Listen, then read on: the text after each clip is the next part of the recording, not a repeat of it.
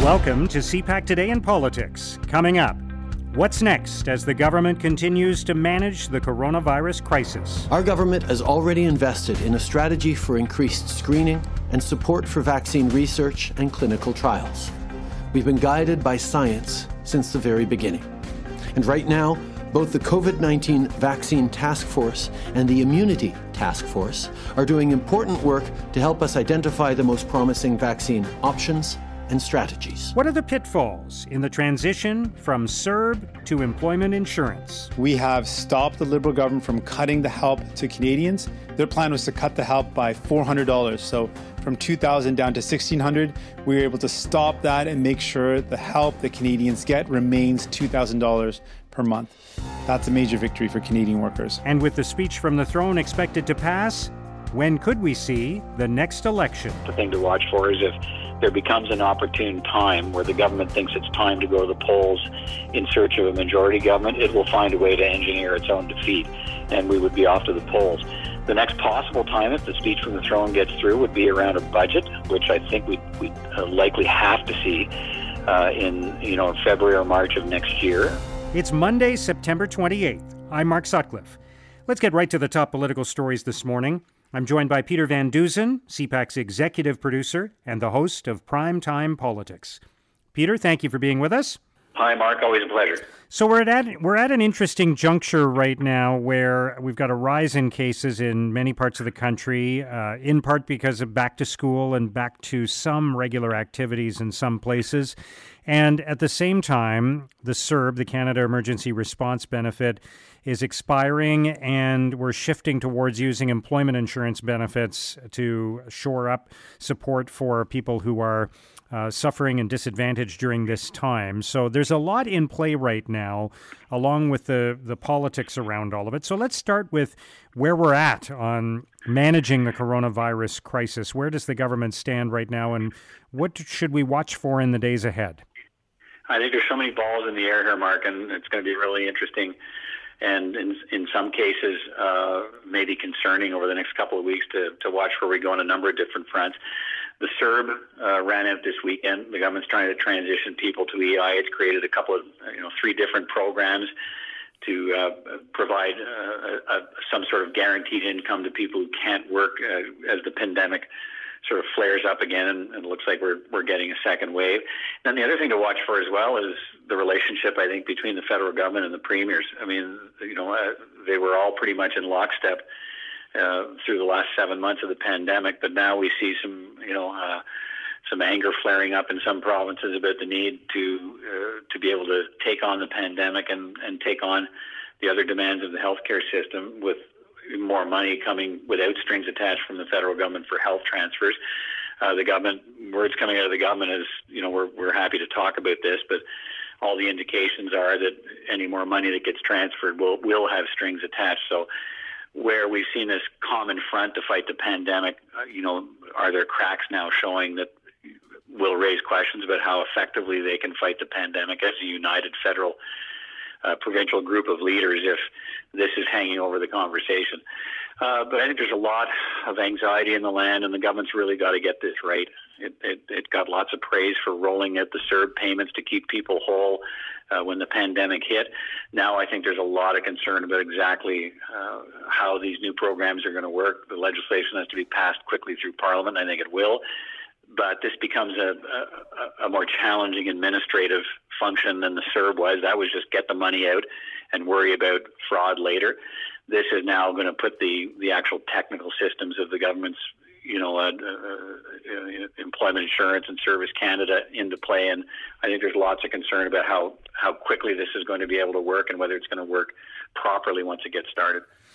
Yeah, that will be a challenge, obviously. And then there's the whole issue of how do you manage the spread of infections? And I know there are jurisdictional issues. There are other discussions going on about testing protocols and more PPE and the number of vaccines that the government is ordering from various suppliers. Should a vaccine be developed somewhere in the near future? So there are lots of milestones ahead as governments of all levels try to contain the coronavirus.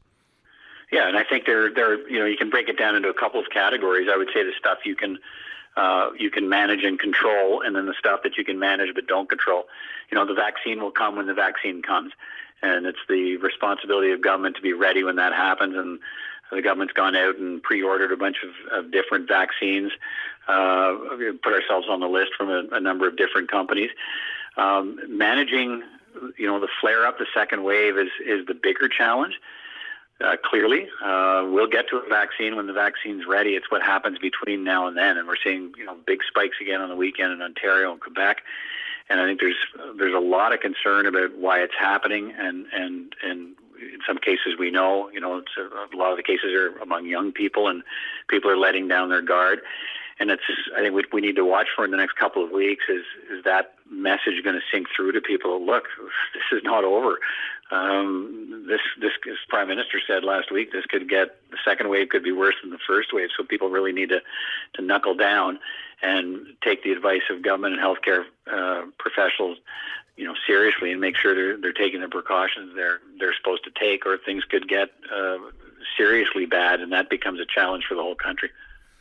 So let's overlay the political context onto this. There was lots of discussion late last week about what Jagmeet Singh and the NDP would do.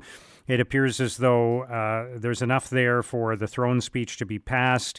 Jagmeet Singh it doesn't appear is going to vote against the throne speech or have the NDP do that. So we appear to have avoided a fall election, or at least in the next few weeks. But what happens next? What are the other pieces of this puzzle? Well, I mean, from the political perspective, I think the Jagmeet Singh story has been really interesting the last week. It was, don't count on my support unless I get, the changes in, the proper government payment to replace the CERB, and it looks like he's satisfied with that. Says he is. They've got a deal, and with sick leave, and it looks like he's satisfied with that. But now he's making it clear that the pandemic sick leave provisions, he's going to push to make those permanent in the EI system. He's also said and told me in the conversation last week that he's prepared. He will not answer the question, is your support for the throne speech absolutely guaranteed when the vote on the speech from the throne comes? And he's saying, look, that's not before me now. I'm trying to get the best I can for Canadians. So I think the path he's following here is to exercise the power of a party that has the balance of power, is to go back again to this well time and again. And I think that's what you're going to see over the next number of weeks. Jagmeet Singh saying, if you want my support in the speech for the throne, now I want this. And even after that, he's making clear that, look, if I get what I want for the people of Canada, I can see us not having an election through the term of the government, another 3 years of a minority government falling, which would be highly, highly unusual. But he's saying he's prepared to do that. On the flip side of that, the thing to watch for is if there becomes an opportune time where the government thinks it's time to go to the polls in search of a majority government, it will find a way to engineer its own defeat, and we would be off to the polls. The next possible time, if the speech from the throne gets through, would be around a budget, which I think we'd likely have to see in February or March of next year, because we'll get an economic update before this year is over, but that is likely not a votable, not a confidence issue. The government will tell us, unless the government decides to make it that, and the government has the prerogative to make any piece of legislation a confidence issue. So we could see that, but I think it's going to be really interesting to see how Jagmeet Singh leverages his support for the minority Liberal government, and how many times he goes back to ask for something else. If we are settling into a fall without an election, what else is there to watch for? There is, of course, the return to Parliament of Aaron O'Toole at some point after he recovers from contracting the coronavirus and steps fully into the job of Conservative leader. What else will you be watching for and observing as this unusual fall session unfolds in kind of a hybrid fashion, with some people connecting virtually and others actually in the House of Commons? I think the next couple of weeks will tell us, Mark, the next month probably. I mean, there will be the usual, political machinations that we're even seeing now in a minority government. But the story I'll be watching for will be COVID, then COVID, then COVID, then COVID. I think that's clearly where the heads of politicians are going to be. And if we keep seeing this spike in numbers, all of the other stories, there will be, as there should be, there will be the constant debate about the management of how the government is doing its job. And as I said earlier, if things go south on the new EI payments and the new programs they've put in place to help Canadians through the pandemic, there'll be lots of questions about that. But I'm not sure that if the situation gets worse on the pandemic, that anybody in Parliament will be will there be a tolerance for anything else in the Parliament if this becomes bad again and politicians are called upon to check their own ambitions and help the country get through this difficult time, if that's where we're headed. There won't be much of an appetite in the Canadian public to hear anything but that. All right, good to have your insights on all of this, Peter. We'll continue to watch as the week unfolds. Thank you for joining us today. Always a pleasure, Mark. Take care. That's CPAC's Peter Van Dusen. Now, here's what political columnists and commentators are writing about today. At globalnews.ca, Mira Estarda argues Canada's economic stability hinges on a plan that includes universal childcare. Estarda writes, "We need women's participation in the labor force to rebuild and grow our economy." The throne speech suggests the Trudeau government recognizes this. Women have lost jobs at a higher rate than men during COVID-19, and they cannot return to the workforce unless childcare is both affordable and safe.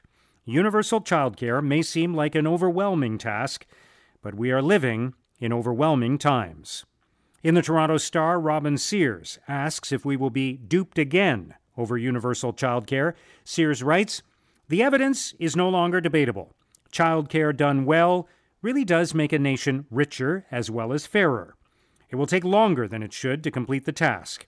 The provinces and Ottawa will bicker over who is painting outside their lanes and who is cheating whom. If by the end of this decade none of that has happened, however, please put me down as just another credulous Canadian voter duped one more time by the usual suspects." In an editorial, the Toronto Sun argues the Liberals are right to simplify tax filing. The Sun writes, "This shouldn't be the end of tax simplification. It should be the beginning. The Income Tax Act has become an unwieldy document in recent years. Too many Canadians simply do not understand it, and it shouldn't be this way. The Liberals are right to introduce this measure. They should be encouraged to keep heading more in this direction." Now, here's what's coming up on Canada's political agenda. The Parliamentary Budget Officer releases a report today on the government's performance on processing veterans' disability benefits. As CPAC's Martin Stringer reports, it's an issue that has been dogging governments for years. Mark, the issue has been brought up by Auditors General, Veterans Ombudsman, and now it's Parliamentary Budget Officer who's going to give it a critical appraisal.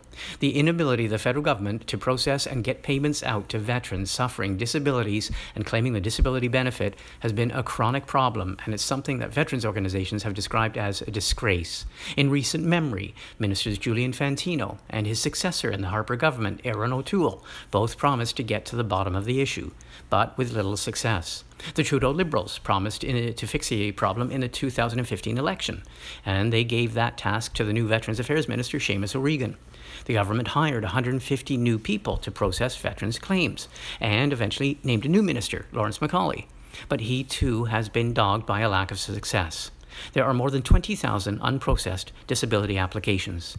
And this summer, Veterans Affairs' own figures revealed that just over a third of veterans' applications were processed within the government's goal of 4 months.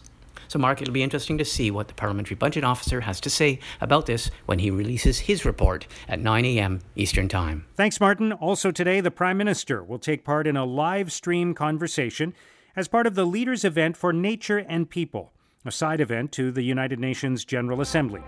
And Bloc Québécois leader Yves-François Blanchet will hold a news conference in Gatineau, Quebec. And that's CPAC Today in Politics for Monday, September 28th. Tune in to Primetime Politics tonight on CPAC for coverage of all the day's events. Our podcast returns tomorrow morning. Have a great day.